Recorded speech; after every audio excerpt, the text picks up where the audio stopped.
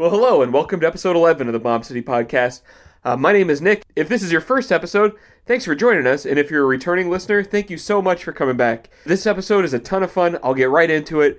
This is my interview with Bruce Gossett, the incredibly talented artist, hot rodder, and screen printer from up in West Sacramento. We got along great. This was my first time meeting him the day of this interview, and man, it was so much fun to record. So here it is, episode 11 of the Bomb City Podcast, Bruce Gossett. Thanks so much for listening. Are we recording now? Yeah. Oh, okay. Well, the full story is, dude, I got into art to get away from cars. Yeah. Believe it or not. I grew up around automobiles. My stepfather is a used car dealer. Yeah. And when I was a child, he always had different lots. Over here on, off of Fulton Avenue. If you're in the Sacramento region, you know about Fulton Avenue. That used to be where all the dealerships were. And he always had small used car lots. But back then, in the 70s and 80s, it was the end of the freewheeling years of car dealers. Yeah. It's a different ball game now. CarMax and all that shit's totally changed the game. But back then it was pretty crazy, man, and it was rad as shit as a child. Every night he came home with a different fucking car. That's awesome. He had a thing for like Porsches, slantbacks, Targets, shit like that. And I till this day, I have an appreciation of those. But like he'd come home and he'd have Smoking the Bandit's fucking car, or like the next day, what I really liked is when he brought home the Vans. Yeah. The Vans, I fucking loved Vans back then, dude. I mean, and you name it, man. All the shag, all the fucking side pipes, you name it. And so, I mean, when I was a kid, I'd go detail cars at his lots and shit. Yeah. And that's how I actually got my first car, is he nabbed a 72 Chevelle at the auction block. And back then what they used to do is they pull plug wires before they ran through the block, so it sounded like the fucking motor was missing. And he'd get a car I think he got that 72 Chevelle. It was an old grandma one owner. 72 Chevelle I think he got it for like $150, $200. Uh-huh. Which nowadays, those were actually really desirable cars. They became popular in the last 10, 15 years or whatever. But I mean, I think back now, I mean, that was probably about 86, 85, 86. And I giggle back now because it wasn't that old. That car wasn't that old. I didn't think about that back then. I mean, it was a pretty cherry one-owner grandma car. Yeah. But anyway, I paid for that with him by detailing cars and shit. Awesome. And I remember the first week or two, his lot was around the corner from Tognotti's Auto World, which is still there to this day. And this is before I had my driver's license. I was 15. Yeah. Immediately took it over there and had tires. And we tracked down the rally wheels, and so then I went over there and had the tires put on. And I remember them thinking that there was going to be a fitment problem because I wanted these bigger tires in the back. And I'm like, well, I'll roll the inside fender lip. With that help? He's like, well, yeah. So I did that the night before, and then we took it in. Everything fit up good. But before I had my license, I wanted to fucking modify shit. And I think that came from like skateboarding and BMX and stuff like that, where you tricked your shit out. Yeah. You personalized stuff. So I was intuitive to do it with the car thing. So anyway, the 72 Chevelle was my first car, and cut my teeth on modifying that. I remember saving up to get my first intake manifold, and I got it from Speed Shops over on fucking Watt Avenue, I believe is where they were at the time. But I remember saving up to go get an Edelbrock intake, and it was like, I remember when I got it, dude, taking it out of the box, it was just fascinating to me. Yeah. And I remember when I swapped the manifold in my parents' driveway, and all my friends were playing football that day down at the park, and I chose to they didn't understand, what the fuck you fucking doing with the car? And I spent the day changing them I was a pig in mud. Yeah. You know what I mean? But again, that was a weird time too. That was the 80s. There was smog. That was the beginning. I had a 72 Chevelle, so that was the beginning years of smog shit. So, man, you always had to deal with smog. And, that shit was a nightmare. People don't understand this nowadays. But back then, there were kink smogs going on, shops that were doing, sticking the sniffer. Back then, you put the sniffer in a tailpipe, and they would stick them in a dummy car to pass, and they were doing kink smogs. Yeah. Well, that was a fucking... There were dudes getting 5-10 years in fucking prison for doing that. It was fucking ugly. I remember it scaring the shit out of me because you never know if you were going to get caught in a sting or something. But like we'd modify our cars, and they wouldn't pass visuals, so you'd have to go to a shop after hours that wouldn't pop the hood, and it was like, man, that shit struck fear in me, man. I don't know, it was fucked up. But since then, I mean, like they've laxed out here on that kind of stuff. I mean, I think technically, your later 70s vehicles are still not supposed to be visually altered and shit. I'm not, I don't own anything that, I mean, like as far as like the cars I like or pre that, but there was a dark period there in the 80s. It was fucking gnarly, man. Yeah. It was a weird thing, but anyway, getting back to like the beginnings, I just always was around cars. Always dug them. But I don't know. I didn't see any connection between art and cars and shit like that. I didn't really. Art was an abstract term to me. I didn't really understand that when I was younger. I look back now and realized I used to draw. Like I remember I used to do lightning bolts on my skateboard. We'd have to make our own skateboard. We'd have to cut them out and shit. It was like clay wheel shit. You know what I mean? I remember when urethane came out and them fucking Cadillac wheels, and you'd go into the skateboard shop and they'd have a rack. The glass counter, and they'd all be full of those new urethane wheels, and it was like lifesavers. It was like candy, dude. It was so fucking rad. But I used to, customize my skateboard and shit. I remember I'd go up to Thrifty's and get a 10-cent fucking ice cream cone, and then hang out in the aisles and try to pocket as much Testors paint as I could, and then I'd go home and I'd paint these lightning bolts on these skateboards, and I didn't think anything. It's actually something I thought about recently that made the connection that I guess I was kind of always doing stuff like that. Or I'd had a half pipe in the backyard, so I drew up plans for that. So I guess I always had a proclivity to drawing, but I just didn't. In my household, wasn't exposed. That, oh, by the way, you can make a living doing art. There's people out there that, there's an industries for the, I just was never presented with that. It was a real blue collar, meat potatoes kind of upbringing. And in fact, toward the end of high school, I was doing ROP for drafting. And I enjoyed that, but it was right about the time that CAD was coming in, the computer-aided drafting, and it left me cold. It was clear I had a thing for working with my hands and whatnot, so that didn't fucking work out. But and that early CAD program stuff, I used to play around with those when I was a kid. It's so awful. Oh, it was so primitive. I think my friend had something called Turtle CAD, where it was like a little arrow, and you give it commands and it moves. Mm-hmm. So you're like programming shapes. It was. Yeah, it was like I connect it with like Atari video games and shit. It was just really crude and it was bad. And it was, again, I got into that right at that threshold of where it was transitioning. So I was actually doing ROP for the it was Bureau of Land Management or whatever, over off Cottage Boulevard. But I actually, they placed me in an actual functioning business. It was, so I had my own desk and my own Leroy set, which was for lettering and shit, and I had access to the blue lines for doing blueprints and shit like that. And I really liked that aspect of it. It reminded me of like Brady Bunch, and like, the dad was an architect or whatever, and so he had that drafting table, and that registered with me for some reason. I don't know, but anyway. The funny thing about all that is I when I was around cars, I mean,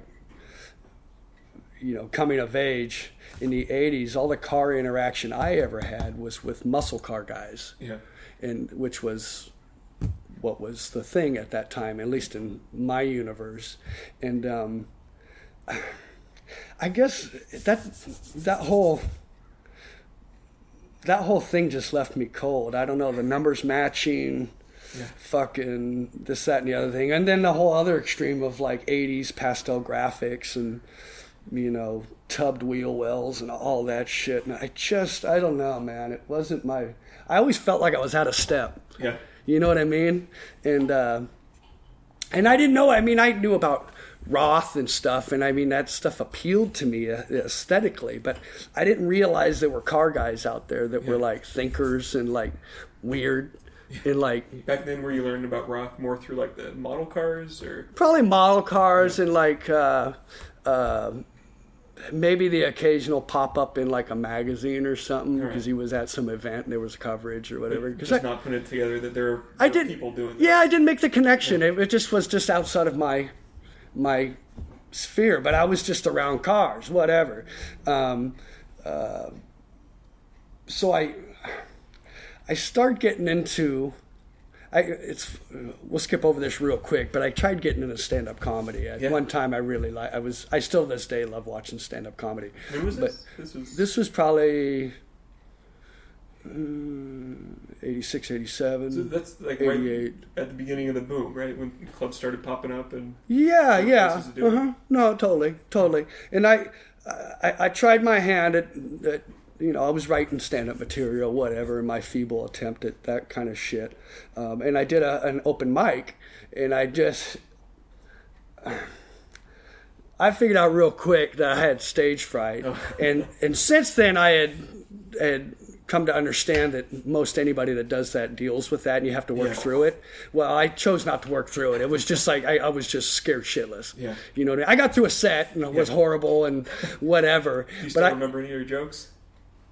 Yeah, I remember doing a lot of jokes about like Jim Morrison of the Doors and shit like that. I just did stupid stuff. I was like, you know, I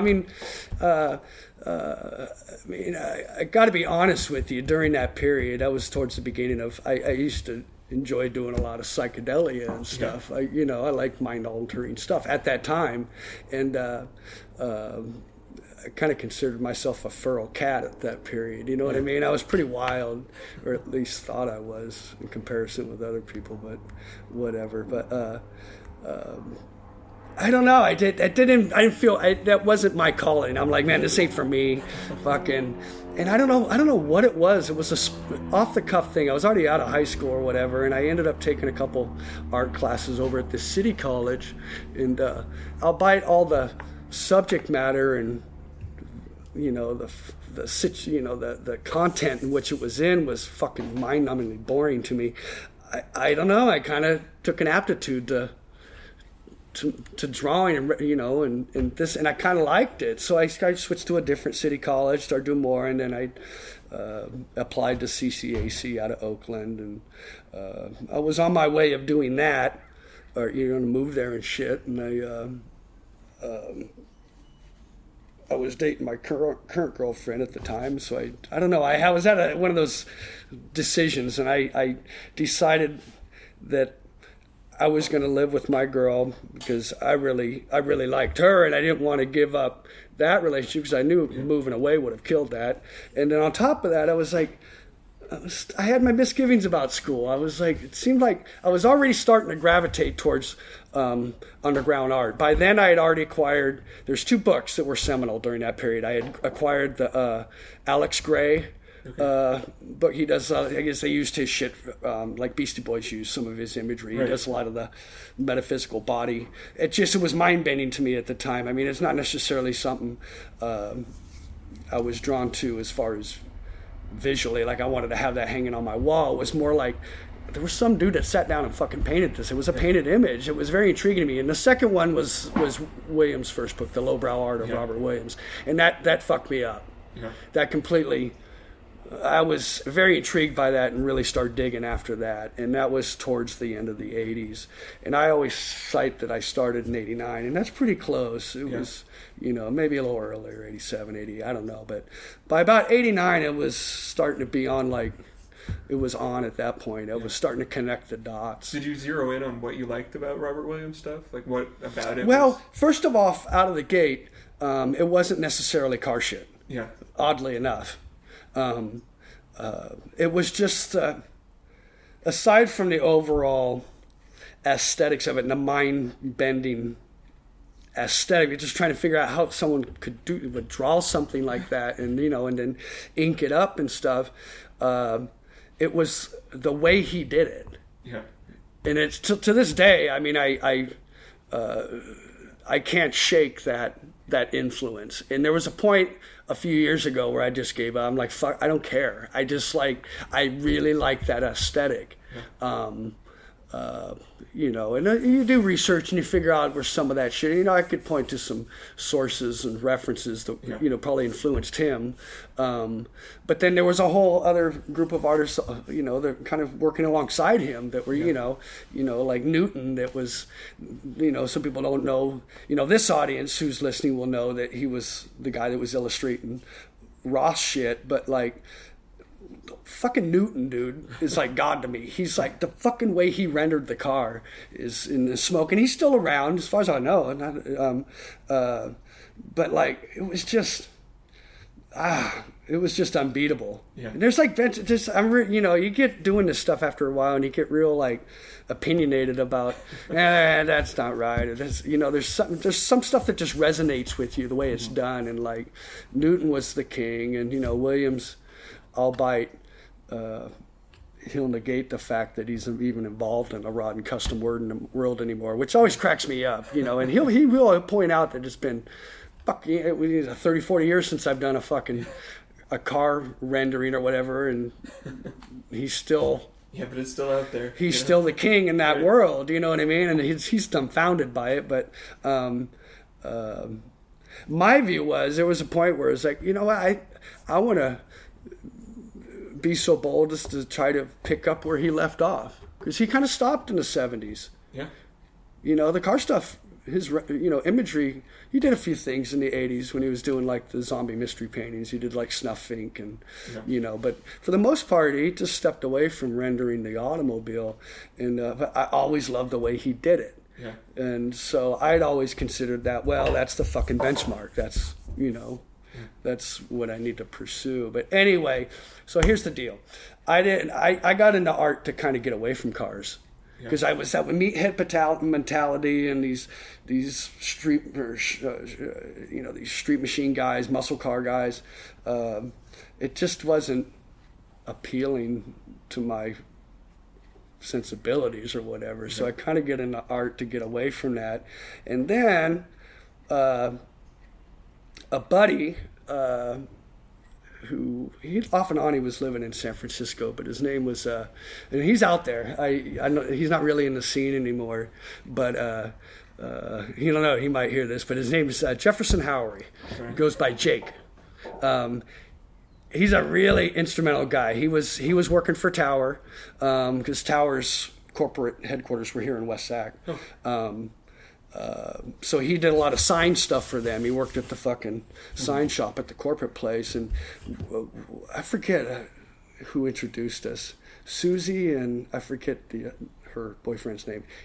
They introduced us to Jake, and I immediately hit it off with Jake. He was into airbrushing. He was doing all this visual shit. He was into cars.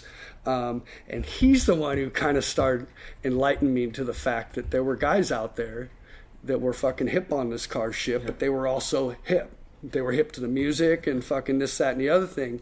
And it was very eye-opening for me. He's the guy that introduced me to David Perry. Wow. And David Perry's the one that was like, he connected all the dots for me. Awesome. He was a really, really important figure with me. And then I was really close friends with him. I really dug interacting with David, because he was like, he just had a really cool perspective on things. And he was a thinking guy. Yeah. He was an intelligent outlook on things. It was different from the general meathead car mentality. You know what I mean? Yeah.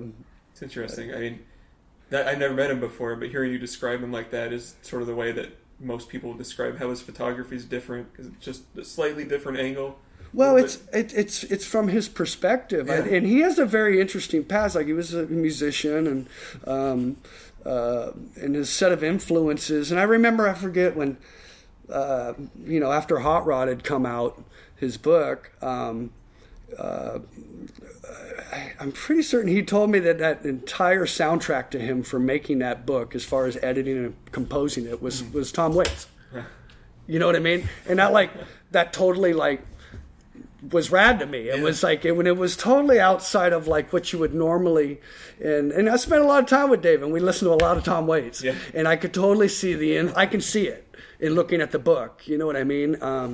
But I mean, he was, you know, he had cool thoughts. He was a thinking man. You know what I mean? He is a thinking man. You know what I mean? And then he did, you know, Border Town with Barry Gifford and Barry Gifford's writing and shit, and you know, and it has overtones of beat, you know, beat speak, and you know, and that shit's, it appealed to me. Yeah, Beatniks have always appealed to me.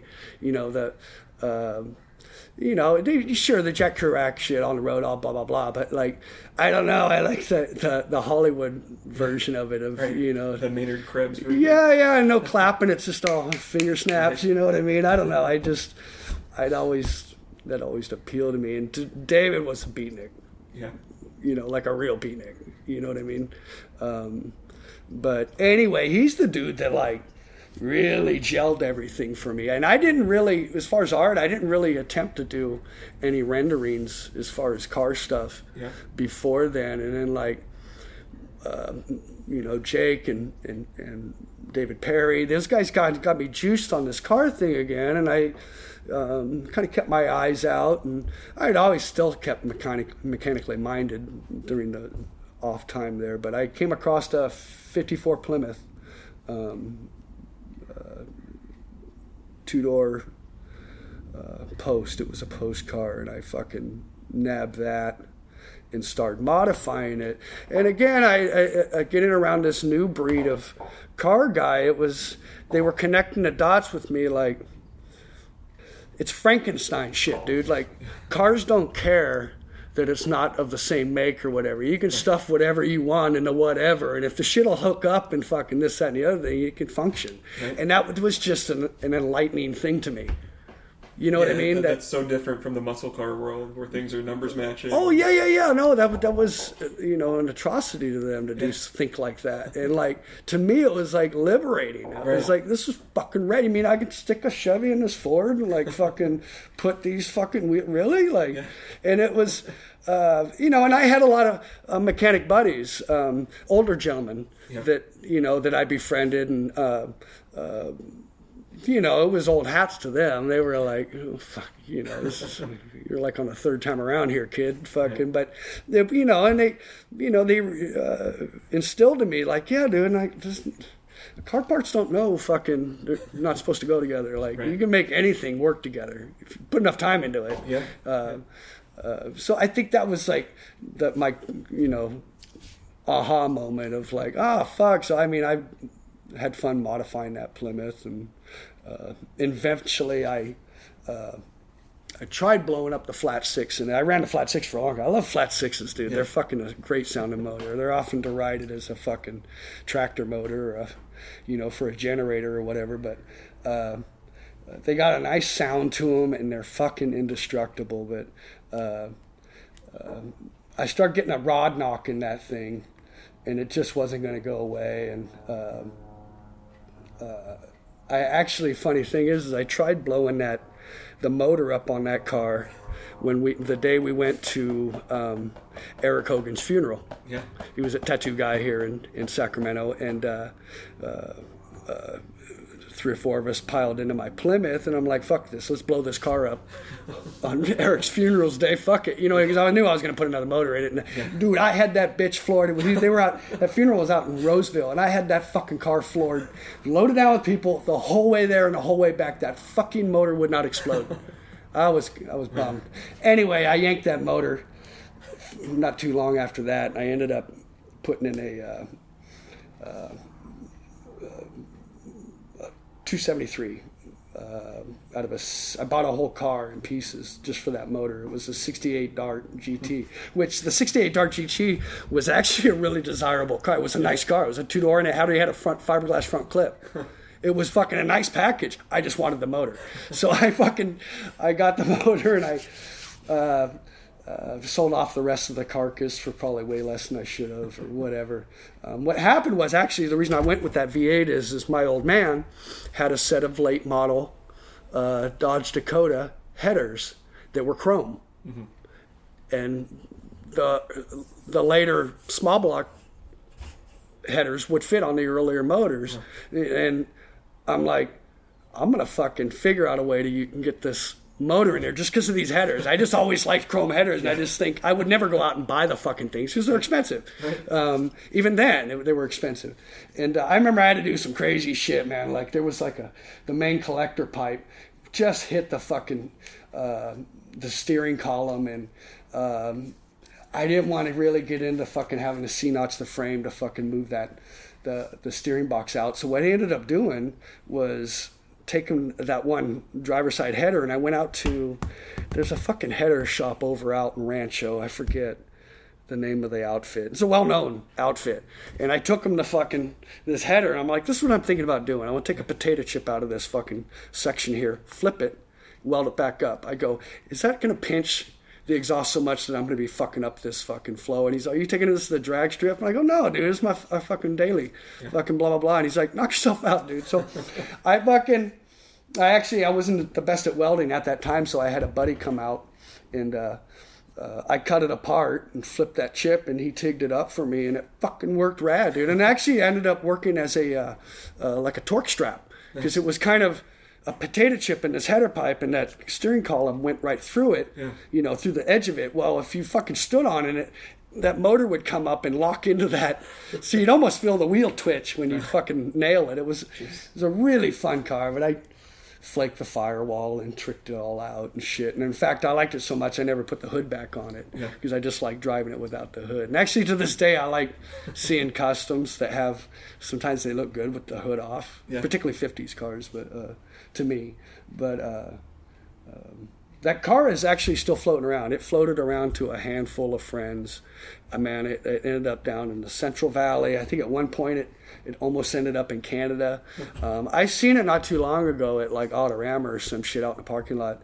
And to this day, it looks pretty much like it did when I had it. A few things have been changed, but no one's ever touched that engine bay. Yeah, it's all done the way I had done it. It's fucking. I'm pretty sure it's probably still that way to this day. It's pretty rad. It was pretty neat to see that no one had kind of messed with that. But anyway, I ended up selling that car to buy this truck, the 40 Chevy. And it was just an opportunity that I didn't think I'd get a chance to do. These things weren't getting any cheaper. Yeah. I could unload that car and kind of pony up a little more money and get this. It was a well done, meat and potatoes part of it had been done, and I wasn't going to be able to get it any cheaper than that anytime soon. So I jumped at it, and I'm glad I did, because they've become really popular. But I'd always wanted a pre-war car, and I like that Deco and the pontoon fenders, and it's been a really fun truck. But it was tough to sell that Plymouth, dude. And a couple times I almost bought it back really cheap, because the guys that had it let it go to pot, at the time or whatever. But there's only so much space. So anyway, that's where we're at now. Yeah. But the car thing, it took a while for me to start drawing cars and, applying the art stuff to that. And it was a fucking learning curve to me. It just took a really long time. I think drawing cars is difficult. Yeah. And it took a while for it to click. I don't think I'm all that good, frankly. But I do remember there was a point where things started clicking. Like, I think I understand now the language of rendering an automobile. And I've said this before in interviews, that I think there is this connection to me in the approach of rendering mechanical stuff and automobiles and stuff, and rendering the female form. In the similar aspect that it's like less is more, and it's a really delicate thing. The slightest deviation and twitch can fuck everything all up. I think there's a similarity there, but to me, in automobiles, it's a really delicate thing to render. It's an odd thing, and it took a long time to fucking figure that out.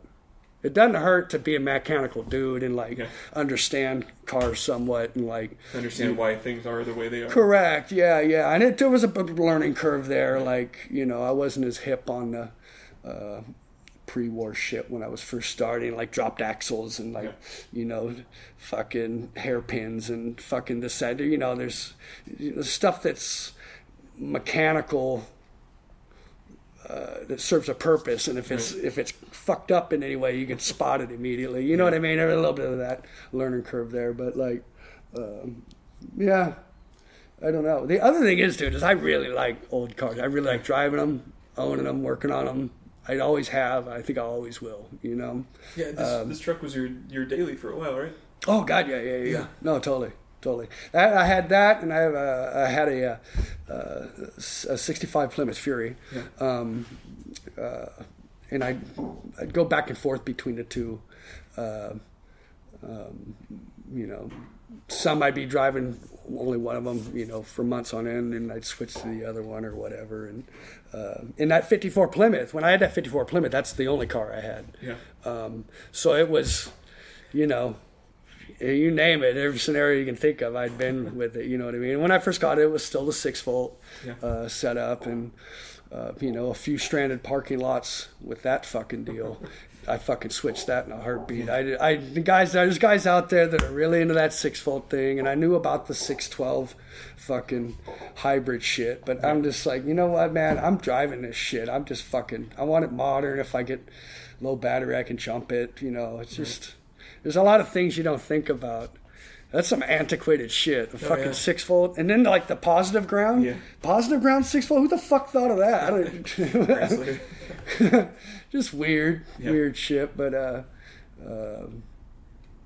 yeah, I don't know. It's the car thing is that's a weird thing. You get it in your blood, and I don't think you can get it out, you know? Yeah. Modifying shit and stuff, and like knowing that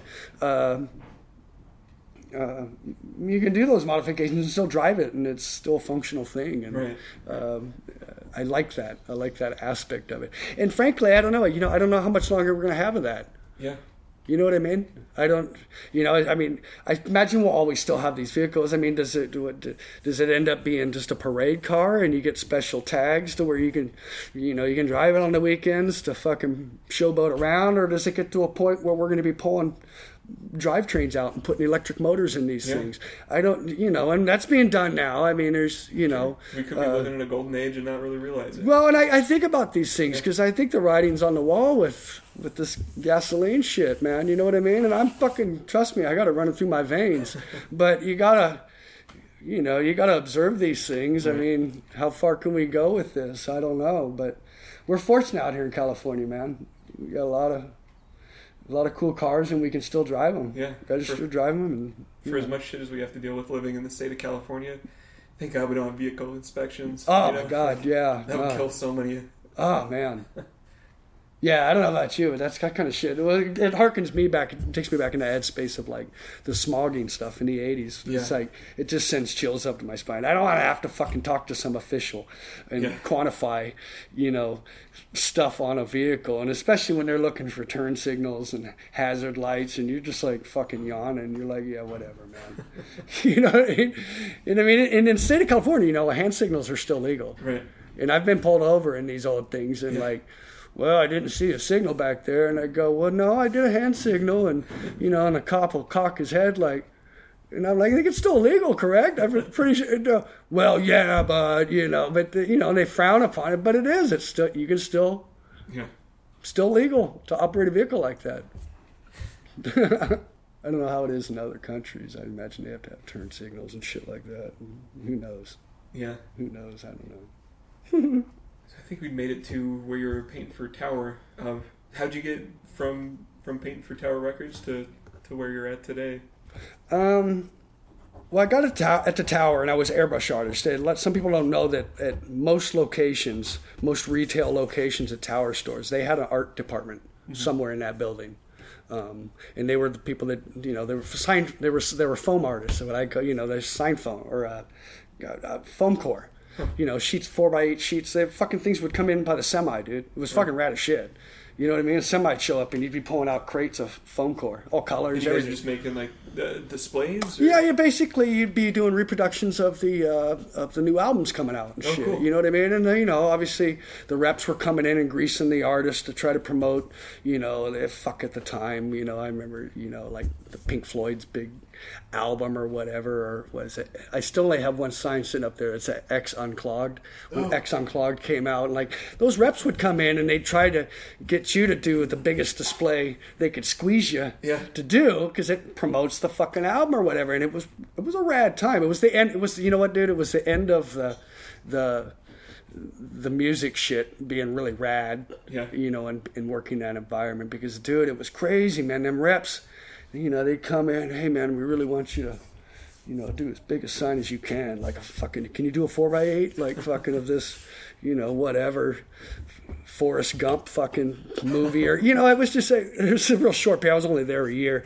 But like, and I'm like, yeah, man, but you know, you're fighting against this dude over here who fucking wants, and he's all, well, come out to the car. And they'd open the trunk, dude, and it was a fucking records. It was, I mean, CDs were at the time the thing, and like, their whole trunk was CDs, and they're just like, take whatever you want, dude. And I mean, I remember when I started there, I owned like 3 CDs, and when I left, I probably had like 600 or 700. And, they'd grease you to promote whatever they needed you to promote, but it was really rad in the fact that I knew I was airbrushing before I worked there, but I learned how to do production airbrush work.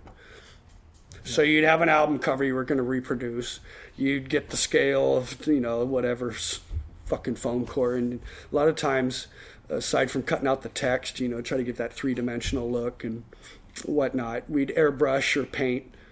We'd reproduce the fucking thing big. And I got schooled on how to, you know, line up a color palette and fucking not sit there and like, okay, I'm going to spray red and then sit there and prep the paint. I'm going to do some black. You figured out what the color scheme was, and you had that shit lined up in cups. You know what I mean? It was a fucking production line. And within 2-3 hours, you had a fucking fully realized, you learned production, how to fucking do stuff efficiently, quickly, all that stuff. And it was fucking rad. I was a pig in mud, man. But here's the dark side of Tower. They don't fucking pay shit. And rad as shit to work there. But man, God, it was a lot of top ramen and fucking hot dogs and you name it. But I was learning, and but I saw the writing on the wall. I'm like, man, as much as I love this, I can't make a living doing this. And on top of that, that's when the record industry started going into shitter. Towards, you know, writing was on the wall. It got worse in the late 90s. But you could see it change, and like all the store managers that were rock and rollers with long hair, dudes that looked like Lemmy and shit like that, they were getting squeezed out, and all these corporate dudes were coming in, and like it was changing. You could see it. It wasn't as freewheeling as fun. They were probably, you don't imagine what it was like 20 years before then. You know what I mean? Fucking insider coke parties and these fucking, that was crazy shit back then, man. I mean, the movie, you know, the Tower movie just came out, and I mean, I think they probably glossed over a lot of the insanity that was going on during that time frame. But anyway, I was doing a lot of airbrushing. I was doing a lot of stenciling with airbrushing, and then I made the connection that screen printing was probably what I should probably get into. And it took a little while, but I finally got a shop to take me in, and I learned. It was a quick study on that. I figured out real quick that I liked it. I saw the connection with reproducing my art down the road. All of it. I mean, I connected it all. So I'm like, I like this. I could get in, I could sink my teeth into it. So I really got into screen printing. I ran the production at that shop for like 3 years or something. But the guy wouldn't get an automatic, and I was fucking doing these huge runs, man. He'd print like 1,000 shirts and multicolor on dark, and I'd be doing it after 3 or 4 days. My arms were turning rubber, and he thought it was funny. And I'm like, dude, you got to get an automatic, bro. You're killing me here. And I was a young guy then, you know, and I'm like, and he just thought it was funny. Well, I started moonlighting at this other shop downtown, and I liked it better. So I ended up working downtown, and that's where I had been for like 15 years, up till like 2012, 2013. I managed production there, and I had a pretty casual schedule. Like they were really cool about me letting me have my space to do what I was doing, because I was pretty headlong into doing art and whatnot by then. And then right about then is when I started doing Black Cat Press with Ira Cowart, and he's the digital dude, and I was doing all the illustration. And this was about 2001.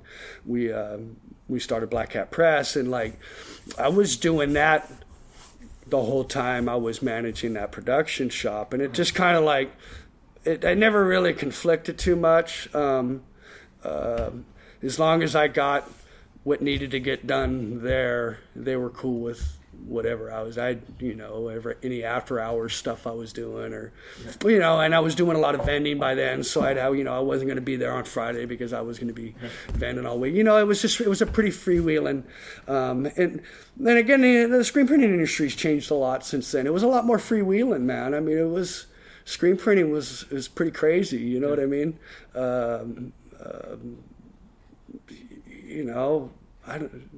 Just a lot of characters in that, when I got into it. And,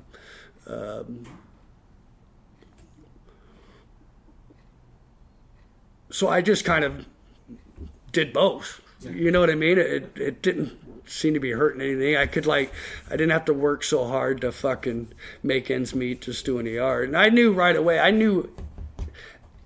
years ago that, like, man, it's a tough racket just doing art and making a living. I mean, there's a lot of people I think have delusions of grandeur about this shit. Oh, yeah. And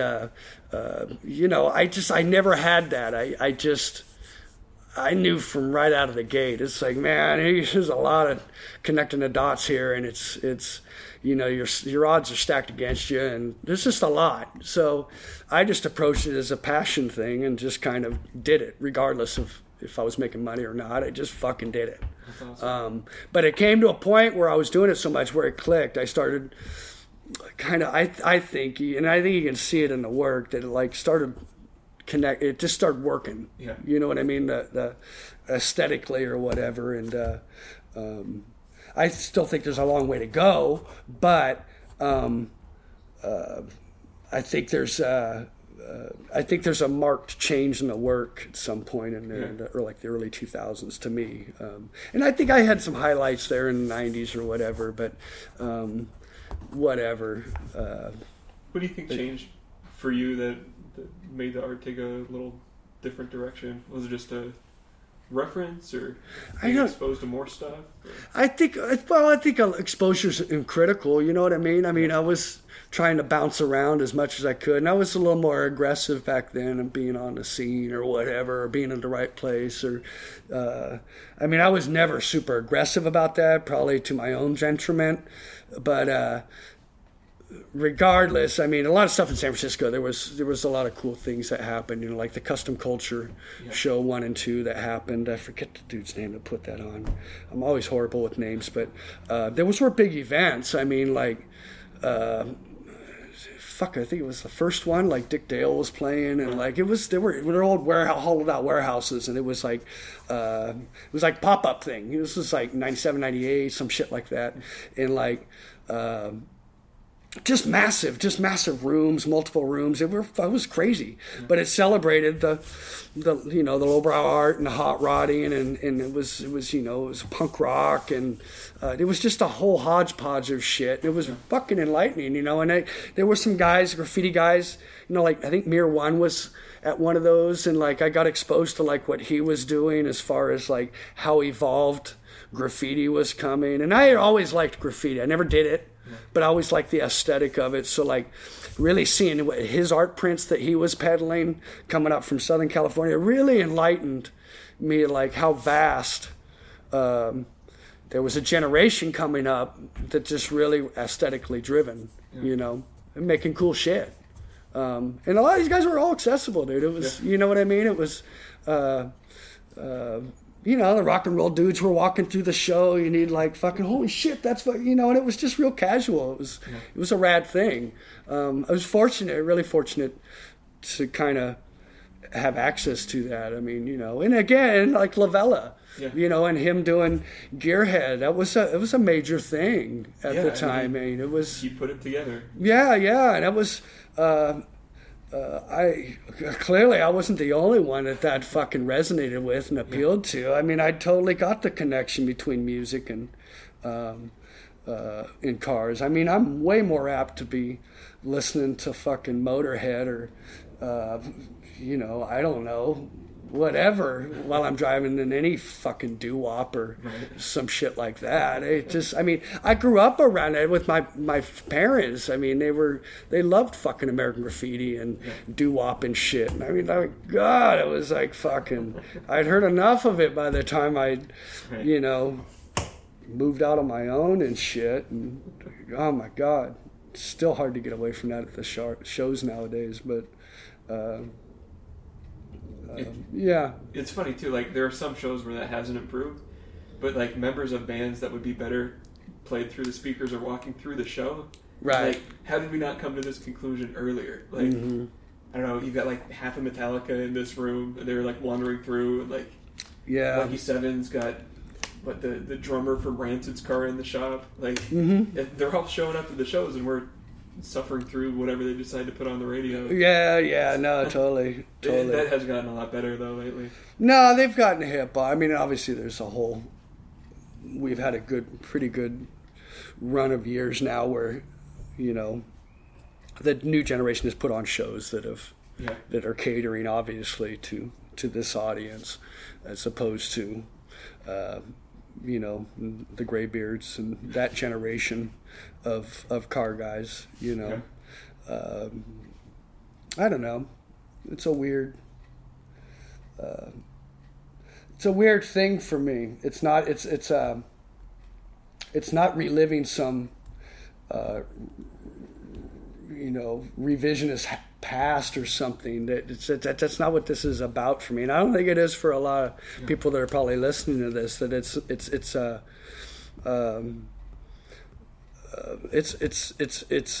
right now. Right. It's like, you know what I mean. It's a real thing. It's a real. You can go out and go travel all over in this old car. I'm not trying to live some fucking streets of Modesto, fucking doing some cruise night. I don't know. Fucking Fonzie, Happy Days, all that shit. No, it's not like that, man. It's like, I don't know. Like, I did an interview a couple episodes ago with the guy that does Custom Vanner magazine. And one of the big things that was so awesome from dealing with that guy, and I met him up here at a van show too, so I've been seeing a lot more of that this year. I was real skeptical at the beginning, because that's one scene that's easy to buy your way into. Like, you can buy... the van scene? Yeah. You can buy a van and be a cool van guy and have done nothing for it. Well, you could be that in any of this. Absolutely. And it was just a new trend that I had enough distance between myself and what was going on. Sure. Where I had some perspective. But the people that are buying up these vans, they're doing it to do it. And it's not like they're reliving the 70s. No, they want to get in the van and go camping now. Yeah. They want to drive across the country to Butler. Sure.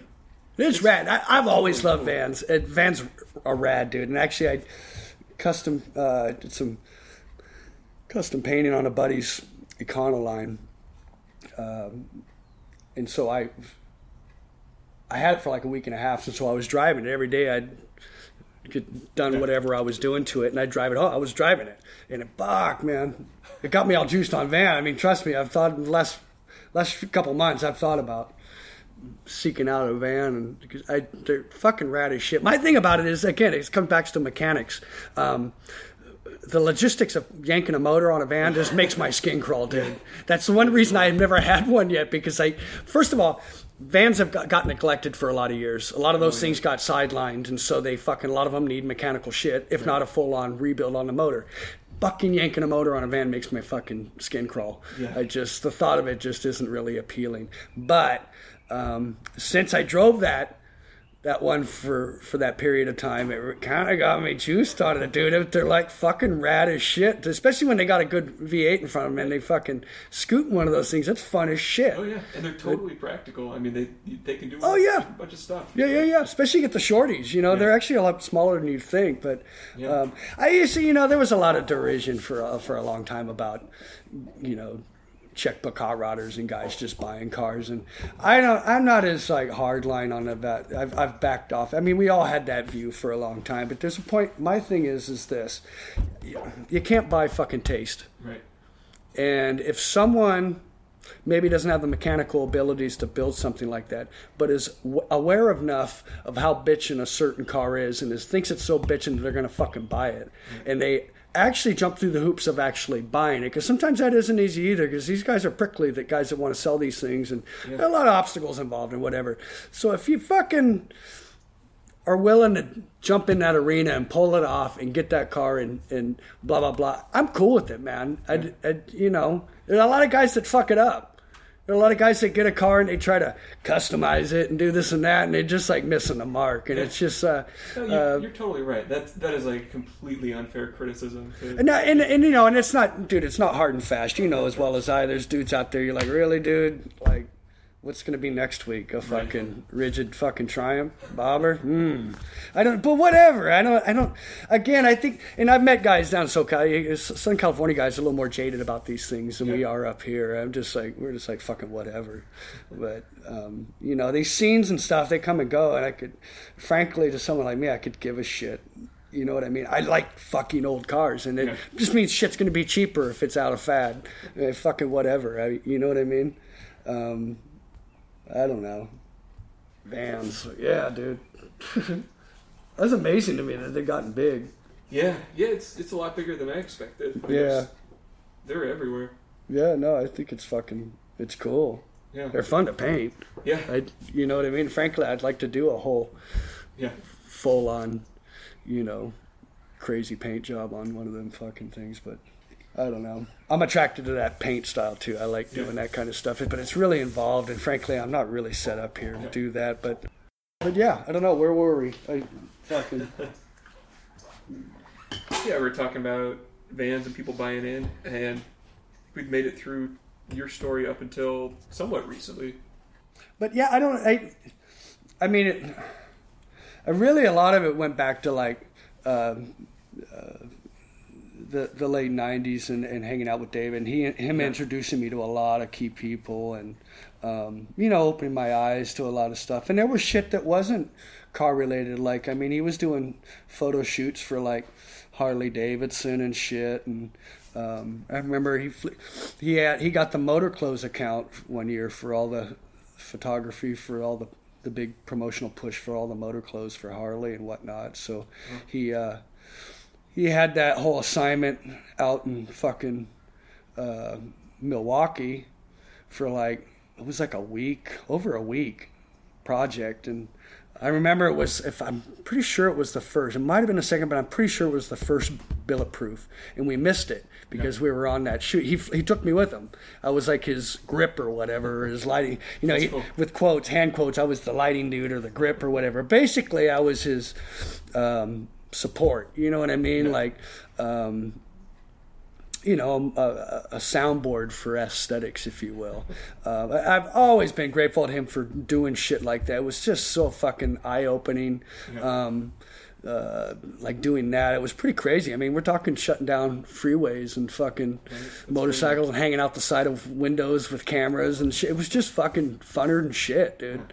Long days though. I got sympathy for people that are in like the movie industry and shit like that. I don't think people realize how grueling those days are, and the hurry up and wait, and you just got to be on set for fucking 18 hours, and it's just sometimes they don't even shoot. Yeah, no, it was. And then when we did that, when he did that shoot, it was, those days were like 14, 15 hours. They were fucking grueling, man.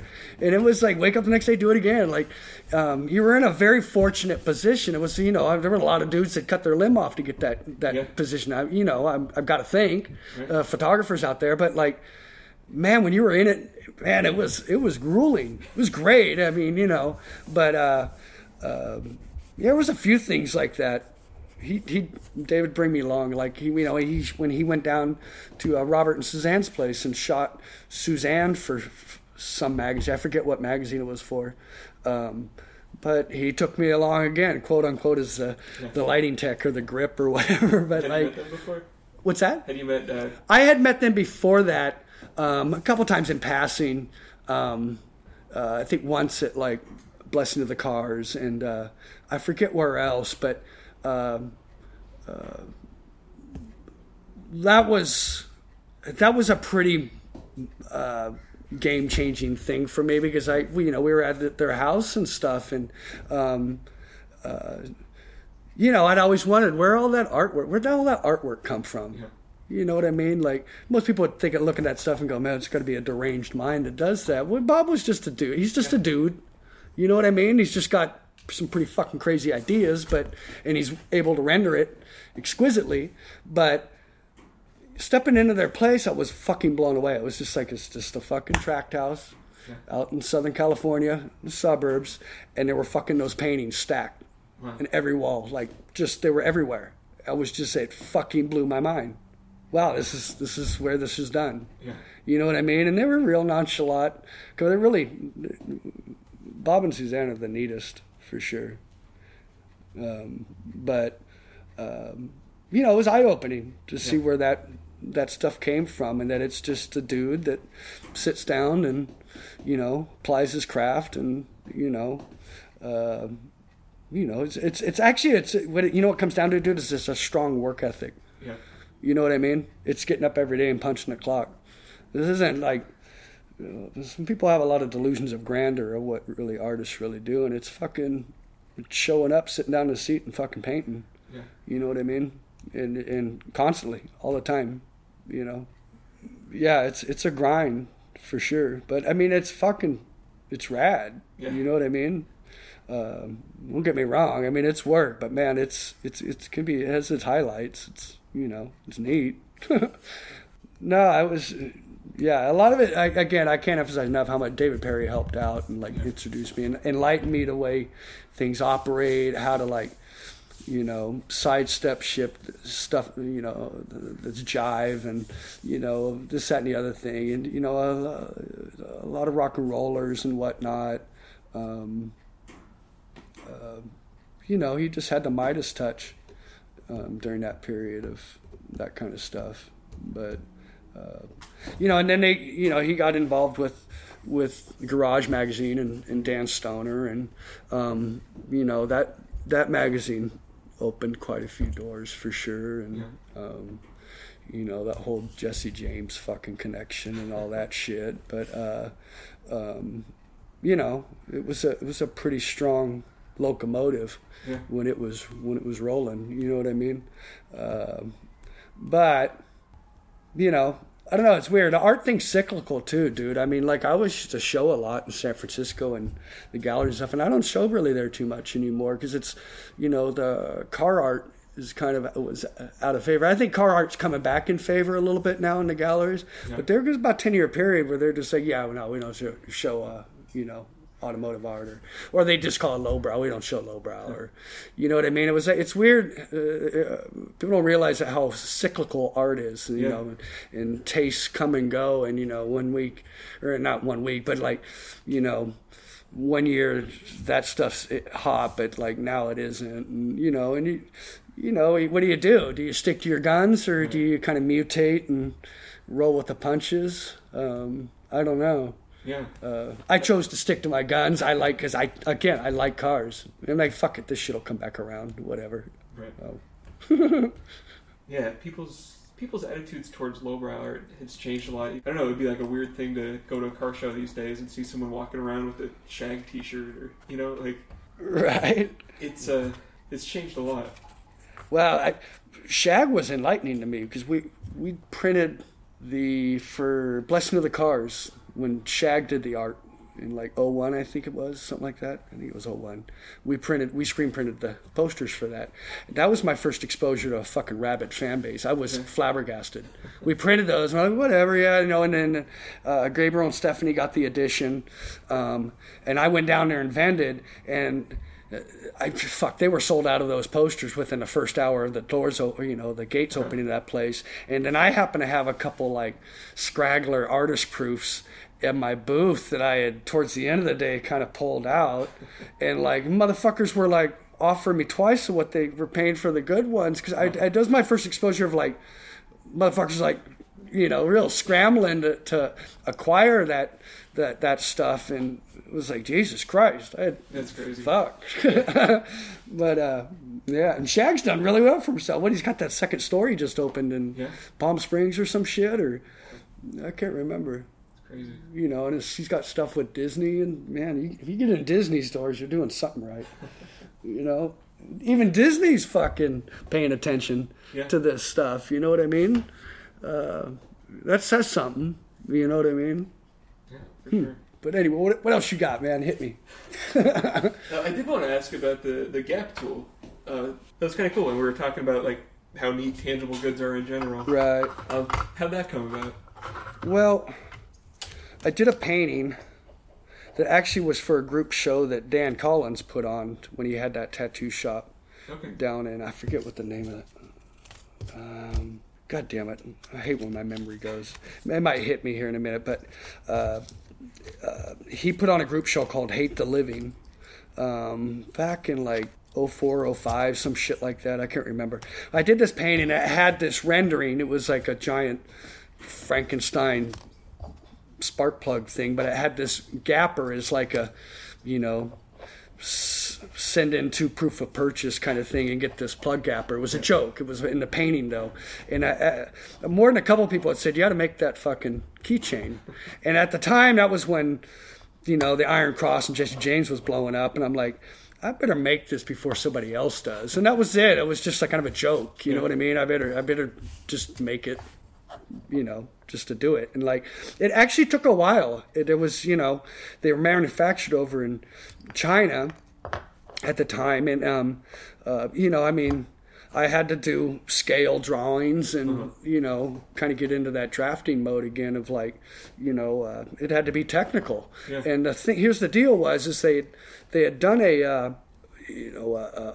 test casting or whatever, and it took forever, and it took like a month to get, shit back, so they did they did a test one for me, and they sent it over, and it was all that, it has these 3 gaps. It had the 35, 40, and 45, the most common gaps for spark plugs.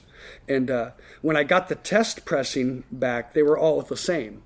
It wasn't functional. And I couldn't have that. It had to be a functional plug gap or keychain. So I'm like, no, it's off, like fucking blah, blah, blah. And I was discussing with them over the phone where it missed the mark. And so they sent out another tester, and it was the same thing. And I'm like, I got on the phone with them and explained what it was and what I needed. And they're like, yeah, we just don't think we can get what you're talking about. I said, I'll tell you what, if I take this test one and go to my shop and Dremel it to spec, I'll get a plug gapper and spec it. And I go, can I send you that one back and you just cast off of that? And they're all, you can do that? I go, it'll be at FedEx tomorrow. And I did. I went home that night, went my shop and Dremeled out and spec the gaps on this thing and sent them, and they got it. They got it right. Awesome. So, yeah, I only did 500 of these. I still got a few left. I mean, probably, less than 100, no doubt. A few dozen left of them, but I wanted to do it. It was just one of those things. Cool. I love stuff like that, where you have to learn all sorts of new stuff about casting just to make this thing function. No, totally. It wasn't, and it was never, God, this was never a fucking financial hit whatsoever, dude. But, I like things. I like things that are manufactured and, that serve a function. And it was like something I had to do, and I did it. Fuck it. We were talking about that earlier by the screen printing thing, how screen printing is the thing that turns your art into a thing. So that whole process is... Yeah, it's self-contained mass production. You know what I mean? It's that's appealing. In screen printing, you can change inks and runs. So you can, do variances that, it's experimenting, if you will. That's immediate. You know what I mean? It's like fucking. What would happen if I threw some green in here? Blah, and sometimes you get, again, some happy accidents and some weird effects that you got to do it to get down that road. You know what I mean? Yeah, it's the reproduction of it, reproductive, being self-contained and reproducing your own stuff. That was a mass appeal to me. Yeah. I immediately knew when I got into screen printing. I immediately made the connection that this would be really, really cool to be able to control your own reproduction and keep it all in house. You know what I mean? And it's proved true, no doubt. And it's kind of funny to me because screen printing has really exploded in the last few years. Yeah. I found that amusing. Man, we used to joke at the old T-shirt shop, dude. We used to joke that it was when those reality shows were coming on strong. And I always thought they should have done American screen printing or something. And I totally thought, I'm like, dude, this place would be fucking the most hilarious place to do a fucking one of those shows about. Because, man, it was fucking crazy, dude. It makes sense, because when you think about, when I think of people that I know that do screen printing, yeah, they're all. No, dude. It's central casting, dude. Yeah. No, it's like that. Screen printers, car painters. There's just there's something about it that's they're all kind of the same, dude. Yeah. It's funnier than shit to me. But I mean, some of the scenarios over there just the weird dealings and it was right now. It's downtown, so there's alleyways and shit. And I mean, there'd be fucking dudes pulling in the alleyway getting tricks done during the middle of the fucking day. You'd see the fucking cars bumping up and down, and you're we'd go out there and stick our head out there, and you'd see a head bob up from the front seat, and fuck, man. There used to be a vacant lot next to our shop. It was fenced in, but we used to store our derelict cars over there. I had cars over there. The owner had cars there. There was a lot of stuff, and then at one point he had this not running limousine stuck over there. Mm-hmm. Well, some entrepreneurial lady of the night figured out that this is a lovely place to conduct business. So there was clearly a whole fucking scene going on there at night when no one was around at the shop. And fuck, it was hilarious, some of the shit we'd find in that car and some of the shit you just see back there. It was just... we had a crazy time, dude. A lot of funny shit. Yeah. A lot of characters that rolled through there. No, I had often thought that would probably make a good show. Yeah. I'm surprised actually something hasn't come up yet since then. I mean, yeah, maybe they're working on something now. I don't know, but yeah, screen printing's it's a throwback field, dude. There's a lot of elements that still resonate from the 60s and 70s, you know what I mean? That are still taking place now. And there's a whole segment of screen printers that has a really bad reputation with people because they're horrible fucking business people and hard to deal with. And it's kind of a weird, murky industry. It's still stuck in that time frame. Yeah. So I've heard all kinds of nightmare stories and shit. But for the most part, I mean, we all still want fucking ink smeared on a shirt. So this industry keeps chugging along. But there's certainly a lot of people out there that haven't helped the industry at all, no doubt. Yeah. It's just kind of a weird, they're pirates, man. It's like the pirate aspect of tattooing or whatever. I mean, and that still prevails. Well, that still prevails in screen printing to an extent, too. It's kind of a weird, it's like garage rock. I mean, it's a pretty accessible thing. I mean, if you want to get into it, you could set up in your garage and do shit for your band and your buddies and, get in just enough trouble to fuck a bunch of shit up. And, and then there's a whole other side of it where you can keep going with it, and it gets into art and shit like that. And, and you get into guys like Chuck Sperry from Firehouse that have gone on to make a fine art career, and he's doing fucking low-run screen print editions. He's doing weird materials like wood and shit like that. But I mean, from what I understand, Chuck's doing very well for himself. You know what I mean? And he was always really open about the technique in screen printing. Him and Chuck would go over to Europe and teach them how to, do screen printing and all that shit. So, I mean, he has a massive following over there. Both of them did. And then Chuck kind of kept running with it and doing his fine art with it. But, yeah, I mean, there's a lot to it. There's a lot, you can take it wherever you want to, how far you want to take it, Oh, we were talking about tangible goods earlier when we were back at the shop. Uh-huh. And you were telling me about like sort of the way you go about referencing stuff. Because since you're doing something, you're representing something technical like a engine or motorcycle or something like that. You want to talk a little bit about how you wrap your mind around doing that? Well, a lot of it, I mean, yeah, when you get into representational stuff like this, and you need to know what something, how it's made up and whatnot. It's a technical thing, so you're if you don't got the car sitting in front of you, you're going to need photographs or what have you.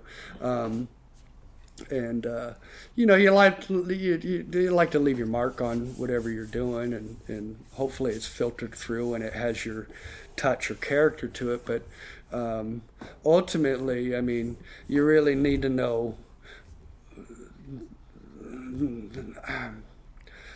Aside from an aesthetic thing, there's components on like something, say a vehicle or a chopper or whatever, that serves a purpose. And if it's wrong, you get called out on it. This is a very unforgiving field in that respect. And that's appealing to me. And also, it's a double-edged sword. Yeah. I like that frankness of the audience. Right. They won't hold back whatsoever. Hey, that's cool and all, but bro, that fucking... the tie rod's fucking hitting the scrub line. What the fuck? You know what I mean? Or like, you can't do, there's no way that fucking chopper would be like blah, blah, blah. I mean, and that's, it keeps you on your toes. I think that's rad. Yeah. You know what I mean?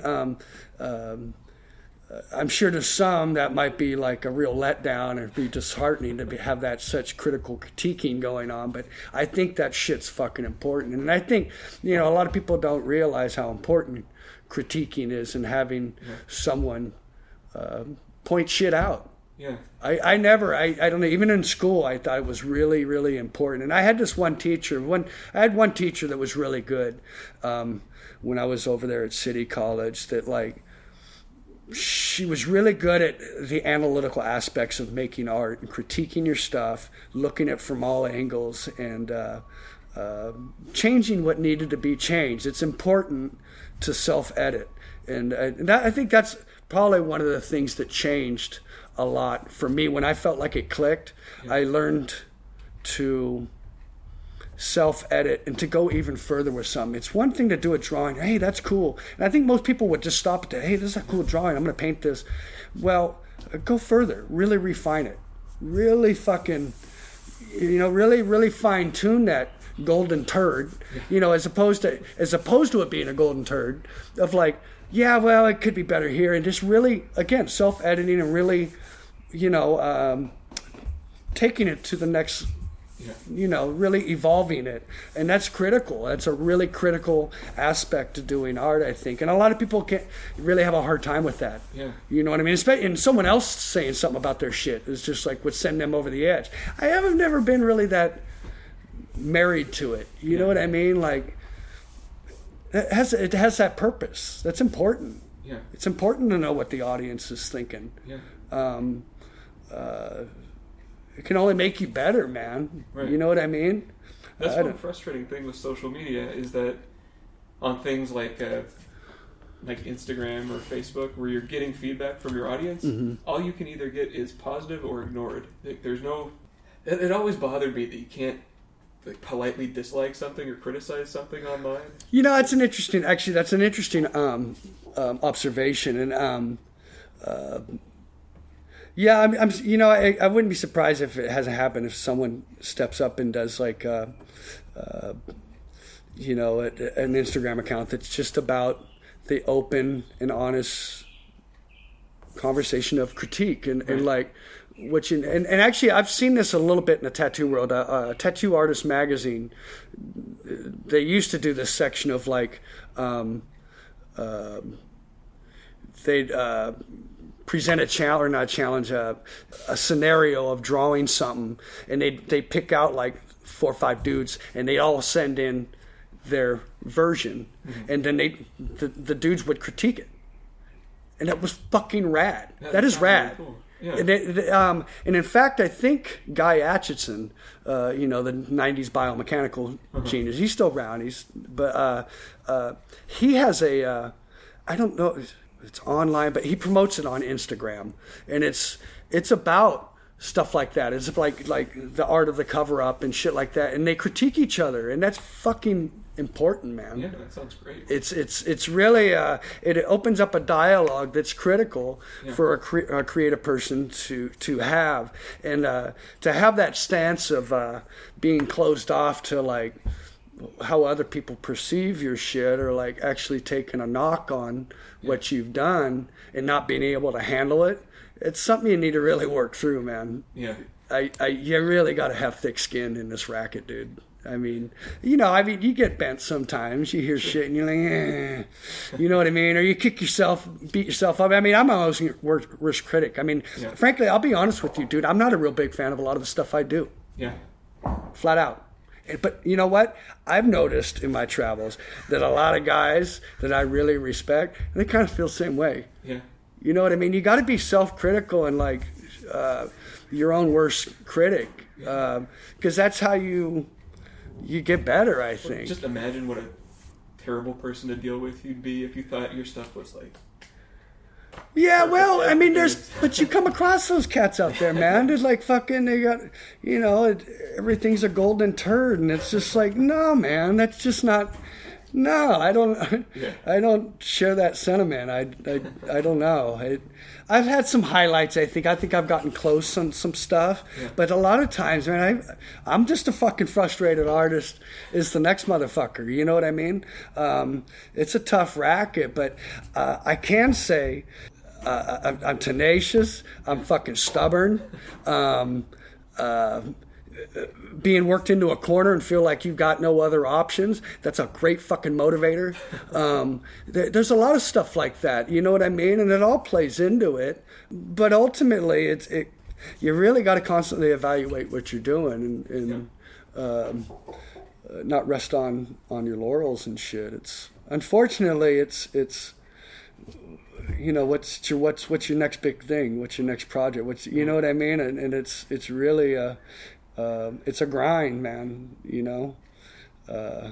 I tend to have a lot of projects going at once. You know, my thing, I figured out a while ago that it was like, it's best to have like fucking two dozen things going on at once. It just is. You know what I mean? At any given time, I've got at least 12 paintings going.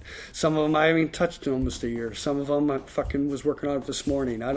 You know what I mean? And then you got design projects going, or you got this. I mean, you just gotta have a lot of stuff, because you never know what's going to be. What's going to sell, what's going to actually come to fruition and pay out. It's just it's a real dance, man. So I found the best bet is to just kind of fucking find out what works for you as far as diversification of projects, get a lot of them going, because you never know which one's going to actually finally pay out and come to fruition, and you can move on and, have a fucking dinner that night or a beer. I don't know. You know what I mean? We got practical, dude. We got to fucking make money. Right. You know what I mean? And unfortunately, there's a romanticism about making art. And trust me, I have my moments. There's times there's a zone I get into when I draw or if I'm painting or stuff. But the romance of it is kind of like, that kind of went out the window, dude. It's work, man. What do you do? But there's some magic that comes out of that. Yeah. You know what I mean? You got to get lost in it. Right? There's a commitment there that I don't think some people are built to do. I don't think. It's immersive. Yeah. It's hard to say. I mean, the other thing that's funny, I don't think Robert Williams said it, dude. It was like, your best bet is to paint shit you like. Because odds on you're the only motherfucker that's going to want that fucking thing anyway. And, obviously I'm paraphrasing, right. But it probably wasn't too far off of that. But that's fucking important knowledge, I think. It's really, really critical. And it took a while that really to sink in, but it's something I really, really live by now, because it's really true, dude. Yeah. Like, you don't sell everything you fucking paint. Right. You know what I mean? It's just not, if you can get to that strata, man, hats off. But like, your best bet is to just like focus on shit that really twists your nipples, because, you're hedging your bets that there's other cats out there that are like-minded. But the other thing is if it don't move, at least, You got that out of your system, or it's something you enjoy looking at, or it's subject matter you like, or whatever. You know what I mean? Like, me going out and doing abstract work, or fucking doing a sunset, or, plein air painting. I just don't see that happening. You know what I mean? I don't know. I like a lot of visceral action in stuff I make. You know what I mean? That appeals to me. Yeah.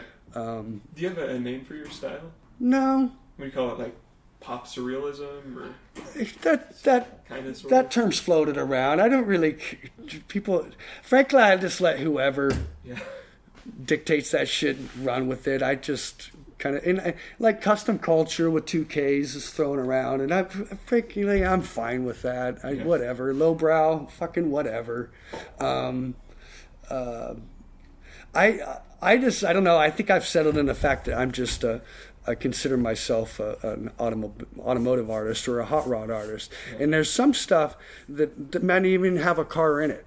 But I still think it's hot rod art because of the visceral action of it, the feeling I get from it. And some people don't understand that, but it's just my vibe, my own weird fucking take on it. But like Williams, again, like there's stuff that he does that has nothing to do with cars, but that's a goddamn hot rod aesthetic if I've ever seen one. It's a very visceral, it grabs your fucking eyeballs and rips them out of your head. And that's, for art to do that is a very unique thing. And I don't know about you, but I've sat in galleries, like when I first saw like Ron English's work, or fucking even like the Piz or Franco or something. Man, when I was, or even fucking Wiesner, when I was first standing in front of one of those originals, it was just like, it fucking twisted me up. It fucked me up.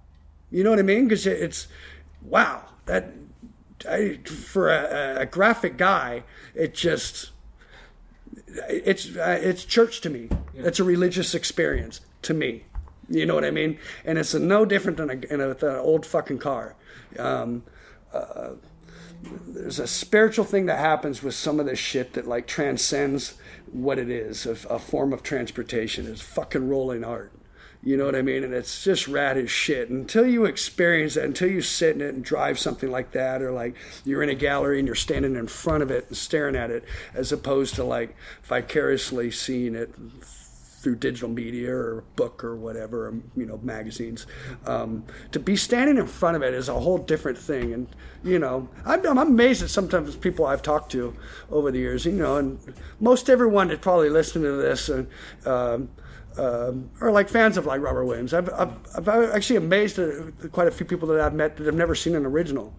And I've told them, I go, if you ever fucking get a chance, go fucking seek it out, because it will change your perception on what can be done with paint and canvas, and just how incredibly engaging that is. You know what I mean? And as an artist, that's what you want to achieve. I think you're trying to engage an audience. You're trying to get that unwavering attention. You know what I mean? That like you do something that someone can't not look at. It just appeals to them so much. You know what I mean? What more can you ask for?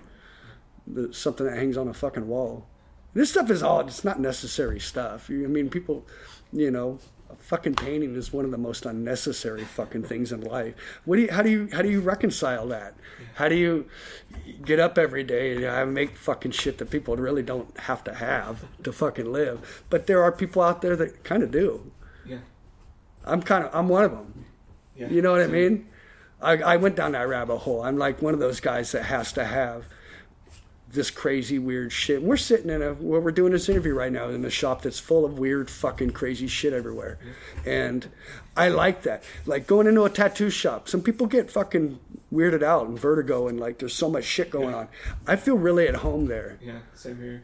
And again, it goes back to like a religious experience to me. That's my kind of church. That's my kind of, and like the people that frequent that area, the gray area, the fucking, your ne'er-do-wells and your outlaw aspect. That shit is all very appealing to me. Yeah. It always has been. The music shit and the punk rock aspect of it, and that stuff is all not lost on me. I really, really, it's like I'm a pig in mud. Yeah. This is like my element.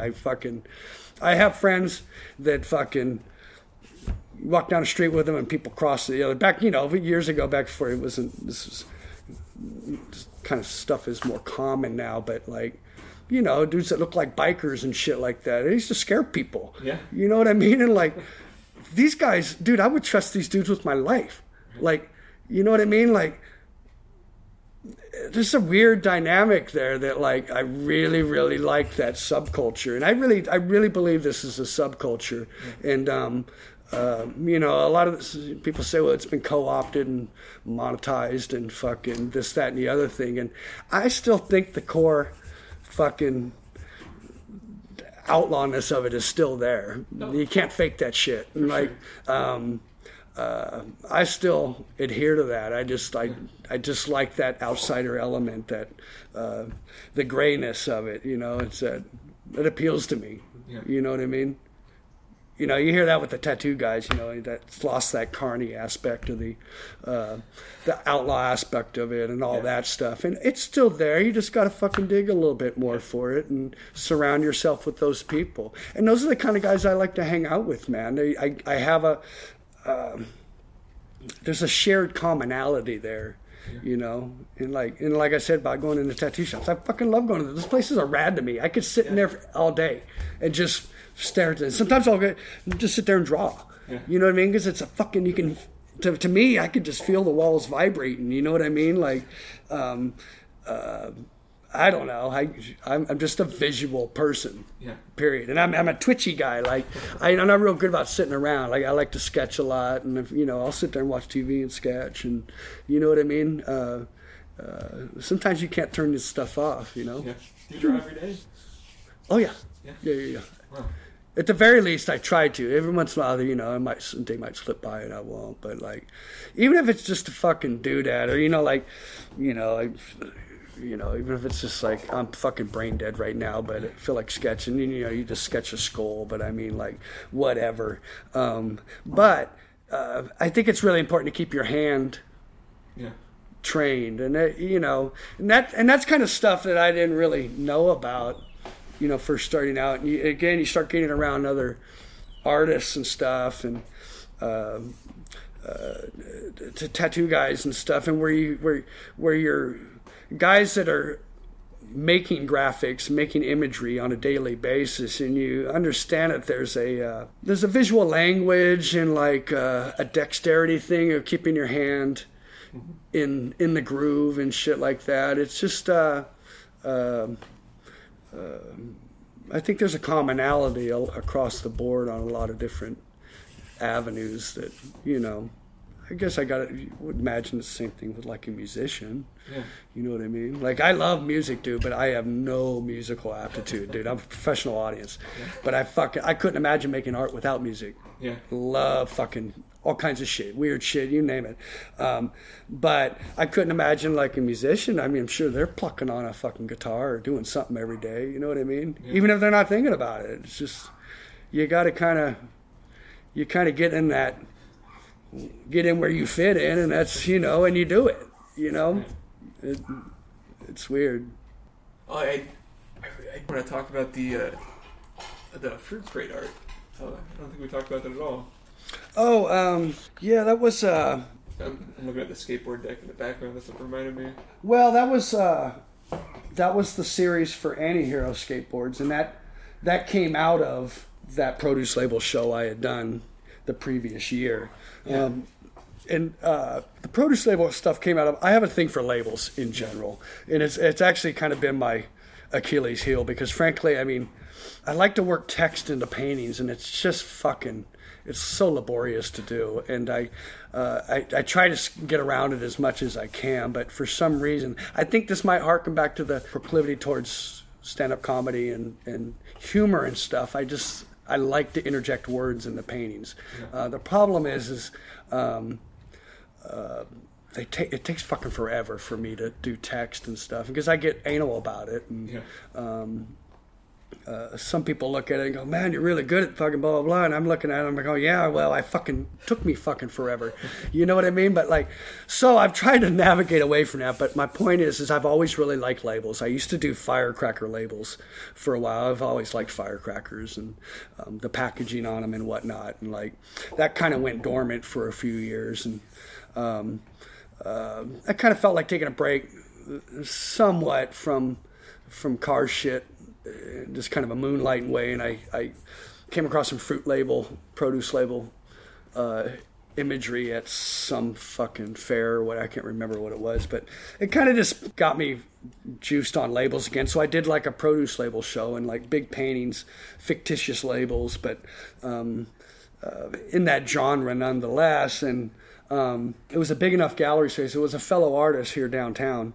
She had a really rad space and called a Bitchin' Space. Gail Hart, actually, she's one of the artists that did some of the public art for the Golden One Center that just opened up. Cool. She did the hand and the darts and stuff. And in fact, I think a lot of the manufacturing of that happened in San Francisco. But anyway, she has a workspace. She still does to this day. And she hasn't done shows as of lately, but she used to do shows periodically, fellow artists, and I really liked the way she did her shows. It's her Bitchin' Space. It's a warehouse kind of, and she really knows how to light shit. Mm-hmm. And it was just she knew what she was doing. I really liked the way she did her thing. The space was big enough, so I had my truck in the middle of the space, and we had like hay bales and shit in the back of the truck like it was a produce hauler or whatever. So it kind of completed the package. Frankly, that show was only up for like 4 days. One of the proudest shows I've ever done, frankly. And I don't whatever, I mean, I do shows whatever, but like I was really fond of that show. I liked aesthetically the way it looked. She lit it bitchin'. She's a cool chick. She had a fucking half pipe in the back courtyard area. So, I mean, cats are out there skating and shit. It's fucking cool. It was cool.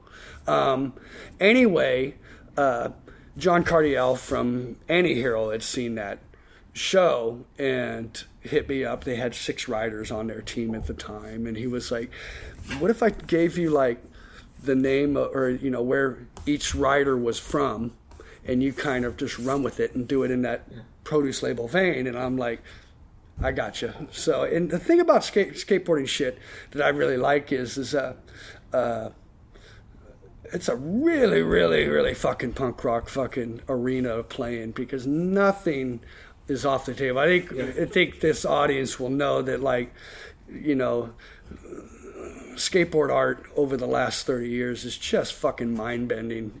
Some of the shit. I mean, Jim Phillips from Santa Cruz, he's there with Williams to me. I mean, fucking untouchable and just bulletproof fucking designs that grabbed you by the fucking skull. But like, I guess what I'm getting at is nothing's off the table. There's nothing sacred. Yeah. You could do anything. And I fucking love that, dude. That was a fucking very appealing thing. So I did some comedic shit with those boards, and like, you know, like all of them had like taglines on the tail. Like that one's rock and roll, and that one's sweet like a bullet. And basically those dudes, that's where they were from. That, you know, Hewitt was from San Diego, and I forget who fucking Bandito was. Alan. He was from San Juan Capistrano, which. Yeah. I guess was the birthplace of Zorro, which is why that's that way. And then they're known for their orange groves there, and then like those archways, you know, that Spanish archways, those are fucking everywhere. And so I kind of did a little research on each area where each writer was from, and kind of made humorous shit. And there's original paintings of those. Those paintings are at the house. I have them all still. I never sold them. They're like 1 foot by 4 foot. Proportionate to a skateboard. You shrink it down, it reproduce tight, whatever. So I produced those for that, and that went really well. It was just fun. Nothing was off the table. I mean, there were some drawings that were rather questionable, and they were wide open to it. They didn't give a shit, and that's rad, dude. That's like, you can get a gig, fucking. That's pretty cool, but. And dealing with Cardiel, and like, you know, I knew a little bit about him, but I mean, like, dude, in that skateboarding world, he's like he's the dude. Yeah. And like, I don't know, he was just this weird cat that showed up at my shop, fucking, you know, kind of scraggling. He's kind of a scraggler dude, you know, and like, but he was the fucking coolest dude to talk with, man. Like, you know, and I dealt a little with like Caballero before, doing poster work with like reproducing Dirty Donnie. We've printed a few, probably a half dozen of Dirty Donnie posters. And when Cab was in the Road Zombies, he spearheaded a couple posters, and Donnie did the art, and we screen printed them and whatnot. So. Yeah. There's a couple of them that are really good. I was really fond of how those came out. But dealing with Cab, I mean, really neat. There's a lot of neat guys in skateboarding, and I've noticed that in hot rodding. There's a whole group of guys that all migrated out of skateboarding, in the rods and customs, and it's really rad because I loved skateboarding when I was a kid. So it's really, really cool to deal with these guys, and they're fucking neat guys. You know what I mean? Like we got Ricky Windsor here in Sacramento, and he migrated out of skateboarding into custom cars, and his fucking aesthetic is rad, dude. I mean, he did shit in the 90s that, like, car guys around here, we all, like, it's still to this day is, like, fucking, you know, it was rad as shit. You know, he's just this fucking crazy fucker that modifies cars in his shop out behind his house, you know what I mean? But the skateboarding world's really fun to me. It's a really cool arena to do graphing. And the fact of the matter is to have shit on a deck, on a skate deck that's going to get used is a really, really neat thing. You know what I mean? And to see it all used up and scraped up, it's fucking cool. So I've done some stuff for some other outfits. Paisley Skates out of San Francisco, along with Steve-O at All Hail the Black Market, which was on a deck that I believe was shaped by Paul Schmidt. Had that project going on, and then this year the two decks I did for the imagery was initially done for shirts and wearables and whatnot, and that was for Doomsayers here in Sacramento. And Omar hit me up on that stuff, and like, I mean, I remember when he hit me with wanting to do those designs, the first thing out of my mouth was, "Were you going to do decks?" Like, I was just like, I'm always thinking about skateboarding. I think it's a cool medium. But they did eventually do the designs I did for him. Did eventually come out on skate decks, and like Omar, he was a rad dude to deal with. Fucking just a neat, creative guy with a lot of fucking energy, man. And like, it's cool to tap into that. You know what I mean? There's this new generation coming out, and they got some shit going on, man. And I remember when Omar came to me when I was still managing production over at the T-shirt shop, and he hadn't done Doomsayers yet. It was just his idea, and he came to me and he was like telling me all these convoluted shit he wanted, and I'm like, I remember if I remember correctly, I was neck deep in a lot of stuff for Asphalt Invitational, because we did all those show posters for all 5 of those shows, and when it was always around that time frame of that show, it was pretty much all hands on deck. I mean, because we did everything, like posters, stickers, shirts, fucking, it was an involved process. And like, he was hitting me up with this really goofy idea to me at the time, and I'm like, well, here's the deal, why don't you sketch down what you're thinking, so I kind of get a better idea of where you're coming from, and hit me up. And I never heard from the guy again. He was a young kid at the time, and I just never thought about it again. And then like, he got a hold of me, I don't know if it was on social media or something, and hit me up, and like, we start talking, and he's like, "Hey, I'm that dude that came by the T-shirt." And I'm like, "You're the fucking guy," because I'd been seeing his name pop up all over town, and then like this Doomsayer shit. And what the fuck's this Doomsayer stuff? Like, it came out of nowhere. Like, and he like, when we start talking about this project, he's like, "Yeah, I'm that kid that came up and fucking before Doomsayers had started, and I was asking you about," because I think he was trying to come up with a logo for him or whatever. And I'm like, now I remember it now. It was just funny. It was just funny how he never forgot. He just had been busy starting the company, you know what I mean? But those guys are rad over there. They're really doing cool shit. I've been fortunate that they, for some reason, like my stuff and thought enough to seek me out about it, which is pretty cool, dude. And lately I've been doing stuff with Legend Skateboard, just to kind of that's a little more hands-on because he's actually manufacturing. That he's like doing laminating and stuff like that. So it's like it's a whole different process. Of like, well, I can actually do some screen printing and then actually have it, end up being on decks and stuff like. So it's a little more. Getting even a little more entrenched in it. Having to make jigs and stuff for what materials we're working with and whatnot. And it's been fun. I mean.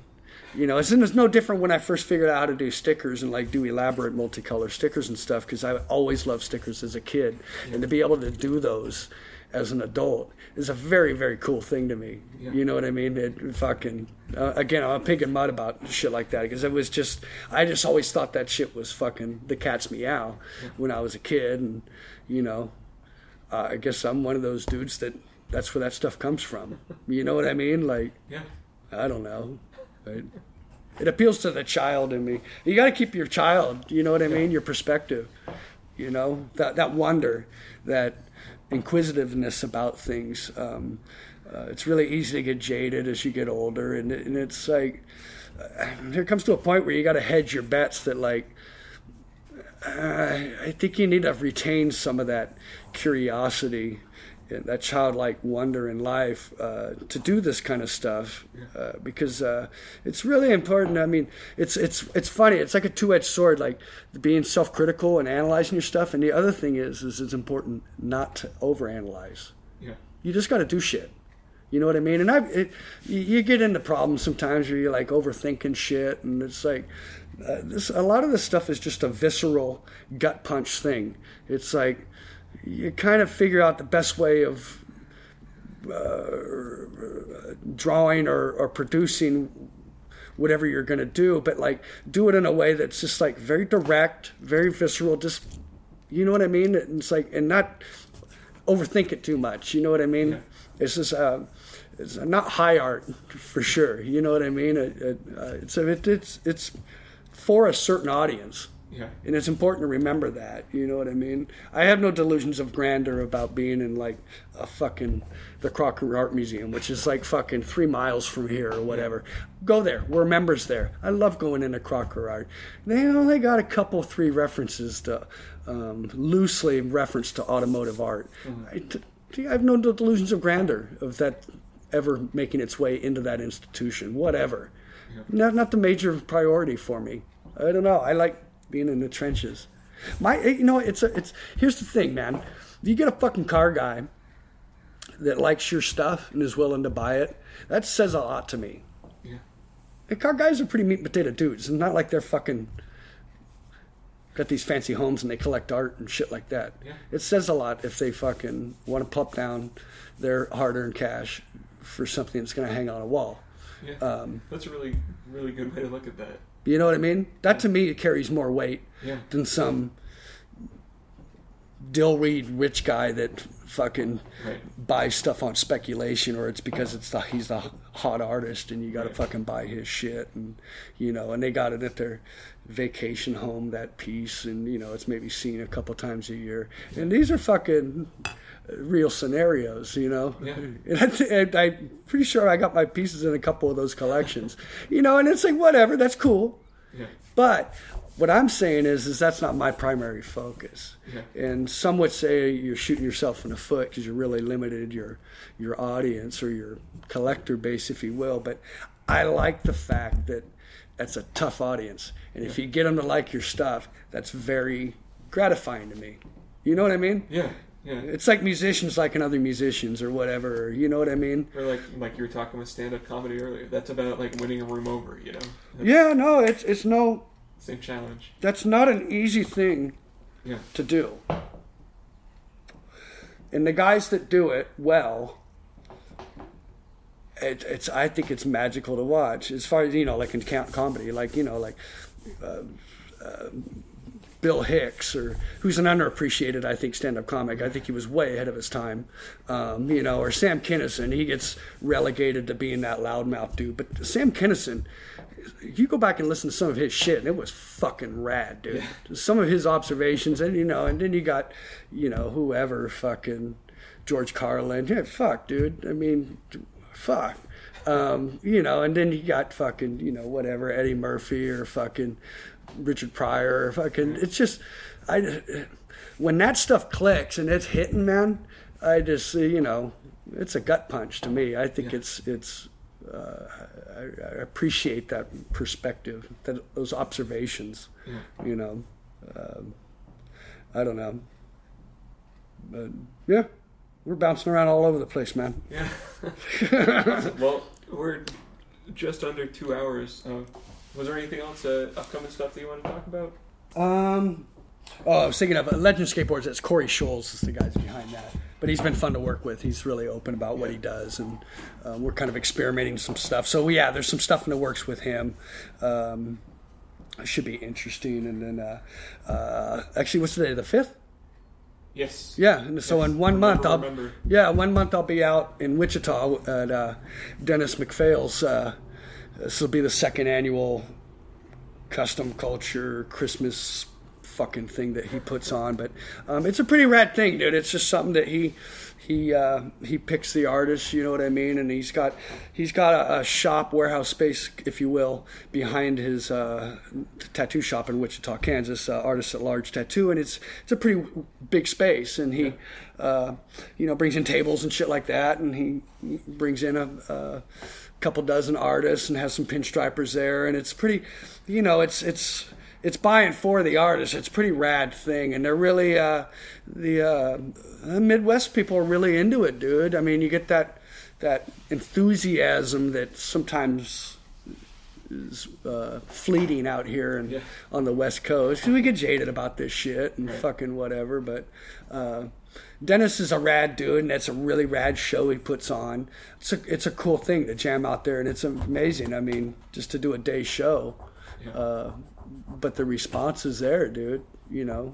And as an artist, I mean, that's what you need, man. What you hope, you know. But that's another thing about, you know, I'm a fan of a lot of artists, you know what I mean? And if you get to meet them and, you know, some you become friends with, and it's a really rad thing to have a mutual respect for each other's work, you know what I mean? That's a really cool thing also. It's just not always the case. But when it does happen, it's a pretty cool thing. Making art, you're like on an island, dude. You're kind of on your own, I think. You know what I mean? I imagine maybe in L.A. or something, guys interact more. I don't know. You know what I mean? But it's nice periodically to connect with cats that do a similar shit, and that, like, you know, you guys have the same language. You know, making art is a visual language, and you got to speak the same speak. You know what I mean? And it's nice when you can connect with guys, other artists and stuff. You know, makes you feel like you're not alone, man. And God knows, dude, there's a shit ton of us out there now.